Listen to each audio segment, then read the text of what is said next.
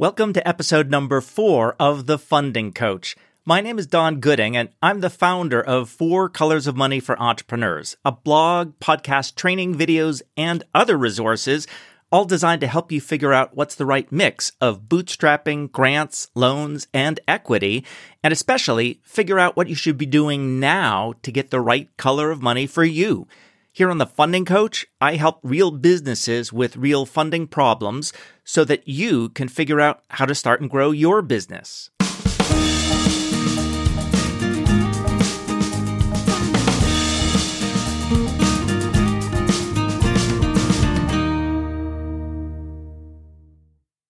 In this episode, I want to follow on to the interview that I did with Rhubarb winemaker 1820.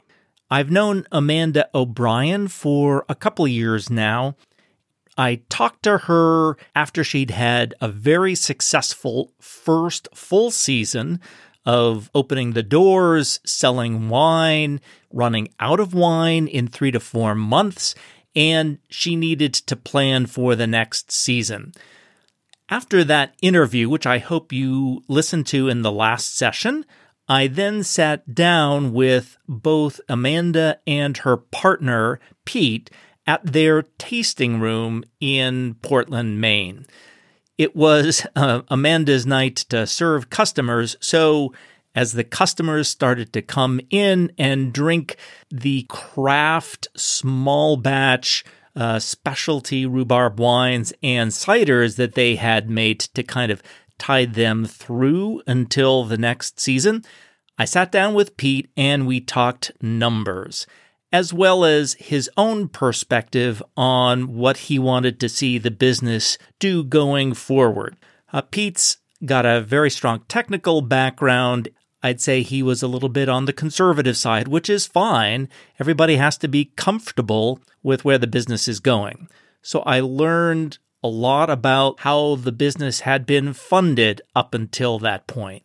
In this session, what I want to do is kind of walk through the steps of what I learned and the steps towards figuring out how much the company is going to need in order to successfully get into the second season of 1820 Rhubarb wine. But then I also want to walk through some of the different options that the company ought to be thinking about and figure out which of those options they ought to be focusing on going forward. To begin with, we needed to figure out how much money the company is going to need. I should say that because the rhubarb plants grow particularly well in Maine, I kind of bought into the vision that Amanda and Pete have had that rhubarb could be a huge part of the economic future of Maine because we can grow lots of rhubarb and we have lots of tourists who will drink wine made here. In any case, I sat down with Pete and learned a few things about the way the business had been funded. Not surprisingly, he took out a Discover line of credit loan. I think it was about $35,000 in order to get the business launched. And he used his own personal credit to secure the loan because, of course, the business didn't have any credit rating. That line of credit is now being paid down just under $1,000 a month. In addition, there were several personal loans that both Pete and Amanda took out. So they've put, significant funds into the business so far. And finally, there was a $5,000 loan from a friend of theirs that was going to start needing to be paid off in June.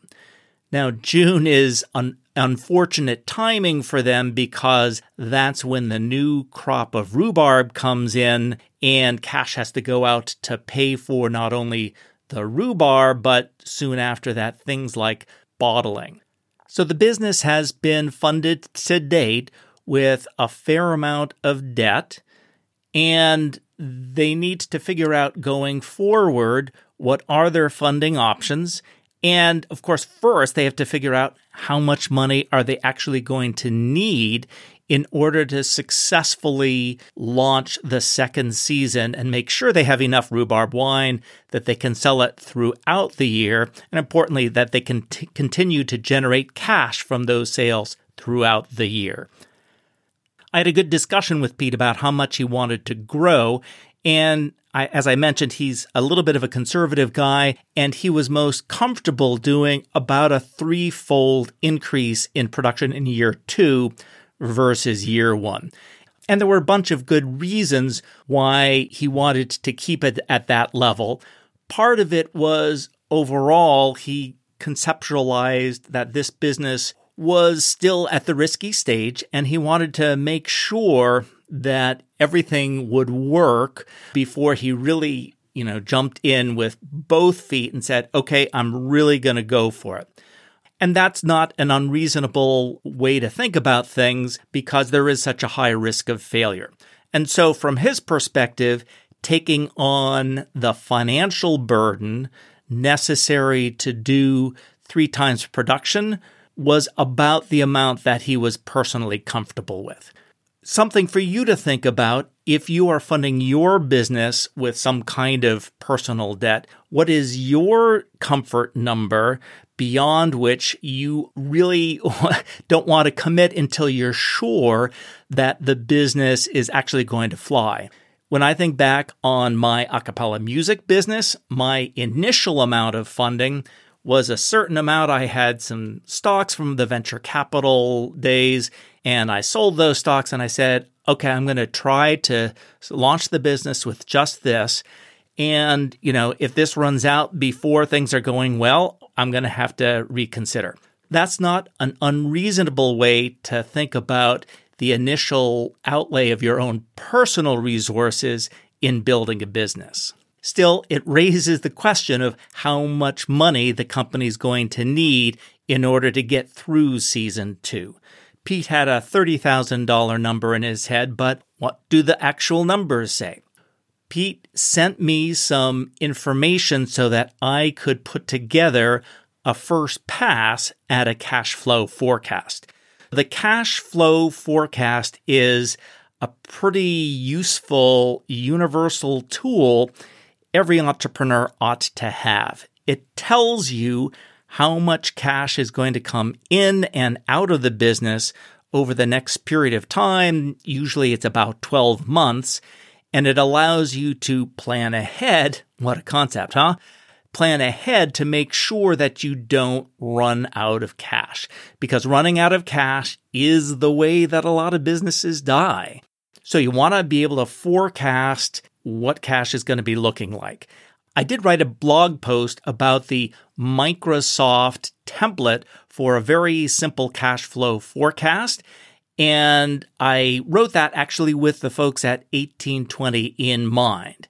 And so armed with this information from Pete, which was simply 3.5 months output from their QuickBooks accounting software of their profit and loss statement for the beginning of 2018, plus a few other notes about cash requirements that he knew the business was going to have coming up, I decided to sit down and take a stab at putting together a cash flow forecast. And it took me about 35 minutes of noodling around. It was really the first time I had used the Microsoft simple cash flow forecast template. So it's not like I really knew exceptionally well what I was looking at. And I bring this up because 35 minutes is not a huge investment of your time. It also didn't require a lot of work beforehand. If you have QuickBooks, you can pretty easily generate a report of the profit and loss statement.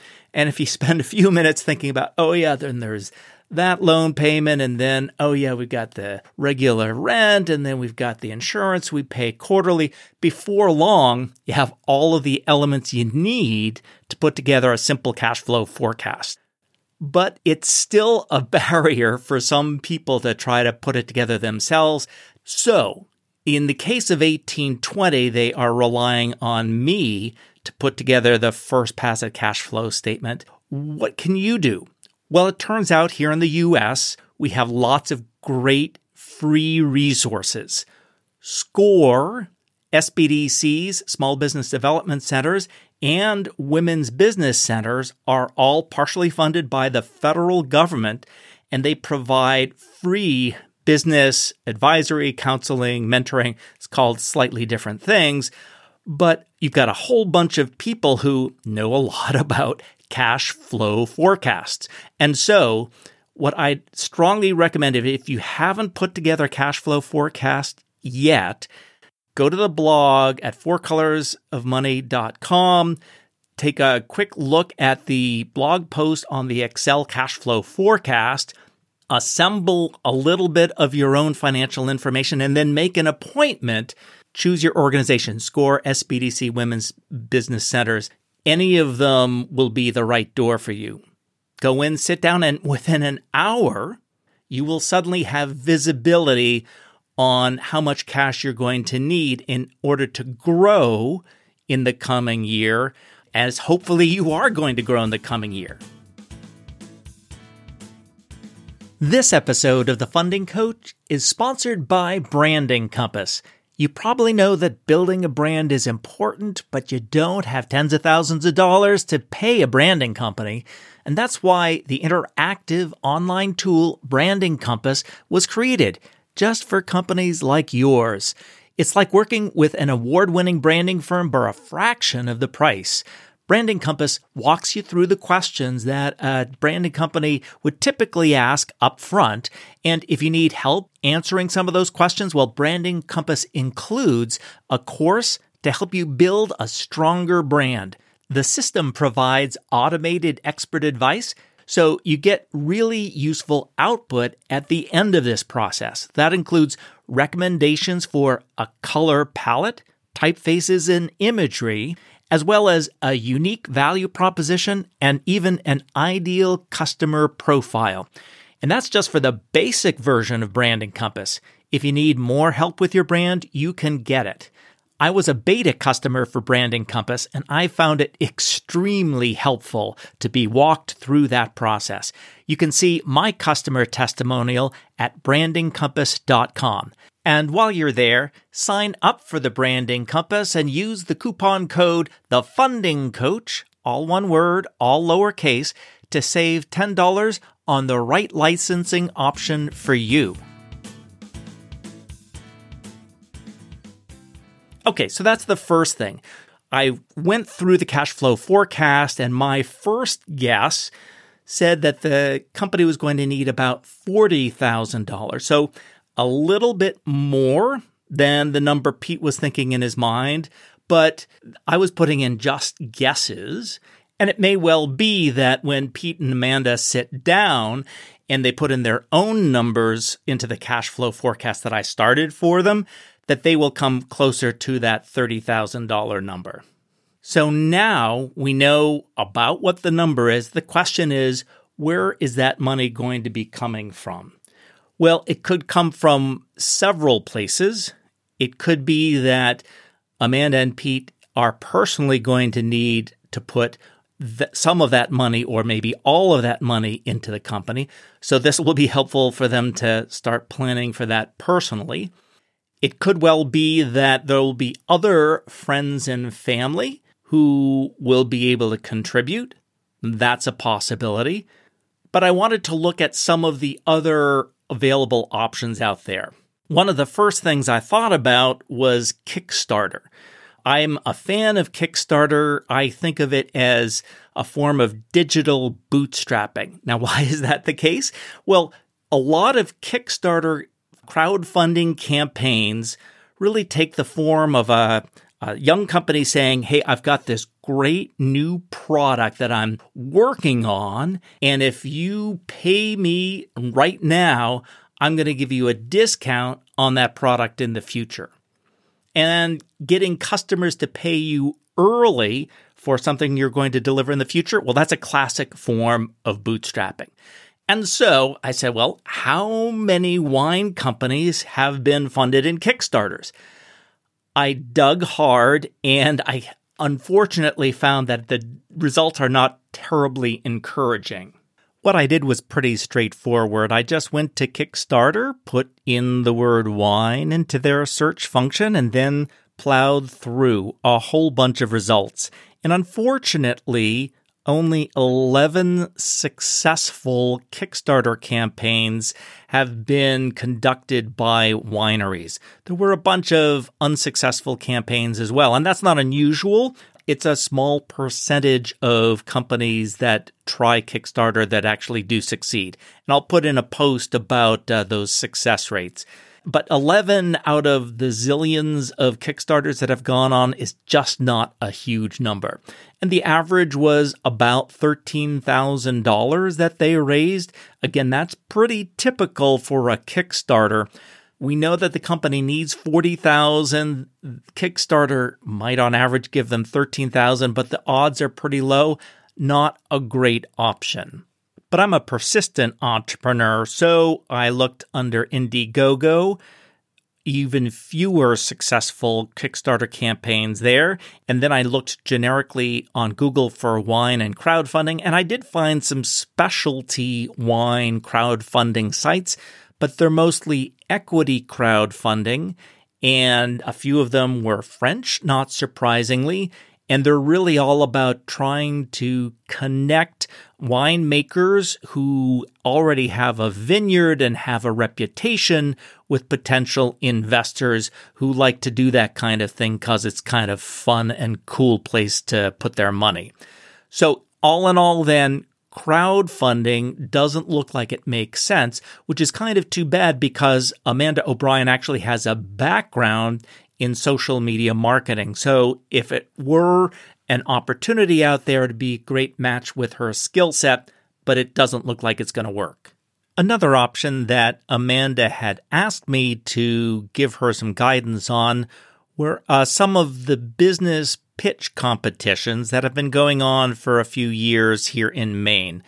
One she had already been on. I was the host of the television show Greenlight Maine for the first 2 seasons, and Amanda had appeared on the show when she was way early. She hadn't yet produced the first full vintage, and she lost to a company that had already produced 1 or 2 seasons of blueberry champagne, a very Maine thing to do. So she was reluctant to invest the time to go down that road again. There was another competition here in Maine. Gorham Savings Bank has a competition called Launchpad, and the winner gets $50,000. And she was asking me whether or not that was a good use of her time. I did take a look at the application, and in this case, it would have required a significant amount of additional work for her because the application had a whole bunch of questions that maybe wouldn't be difficult if she was in the middle of writing a business plan. But given her current situation and the fact that she really doesn't have a lot of extra time, I recommended that she could just pass on that for this year. If she did have that extra time, it might have been a good use because her use of proceeds are very much in line with a bank loan. And in this case, because the competition sponsor is a bank, they like to see the kind of business that might be a good customer for them in the future. So the competitions and the crowdfunding are not good options. And so it does look like the potential option for them now is going to be additional debt. We had a brief conversation about equity, but right now at least, the company doesn't have the high aspirations of trying to build a company that's going to have a national brand and be a huge growth that would be a fit for equity. So at least for now, their own goals don't align with the goals of equity investors. But when it comes to the debt option, what I'm going to encourage them to explore is Community Development Financial Institutions, or CDFIs. I know, yet another acronym. It just so happens that here in Maine, We have Coastal Enterprise, CEI, which is a CDFI that is a source of both funding as well as business assistance. They are focused on serving underserved populations, and in particular, they do a lot in supporting agriculture. And because their rhubarb wine at 1820 is supporting farmers, in particular, they're putting cash in farmers' pockets in springtime when the farmers need it the most, it may well be that CEI as a CDFI could be a mission-aligned source of debt funding. In other words, it's an organization that's trying not just to make a profit, but also do good for the community.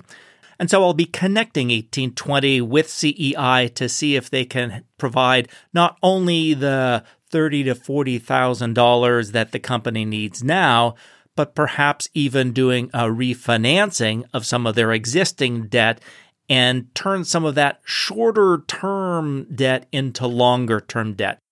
One other important thing to know about CDFIs is that they do provide microloans. Those are loans of typically under $50,000, although they're often in that $30,000 range. So it may well be that CEI as a CDFI has a microloan program that would align with the company's needs at 1820.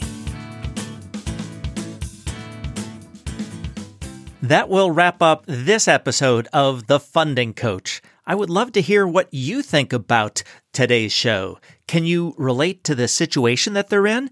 Did I miss any funding options for 1820? Or do you have any other advice for them?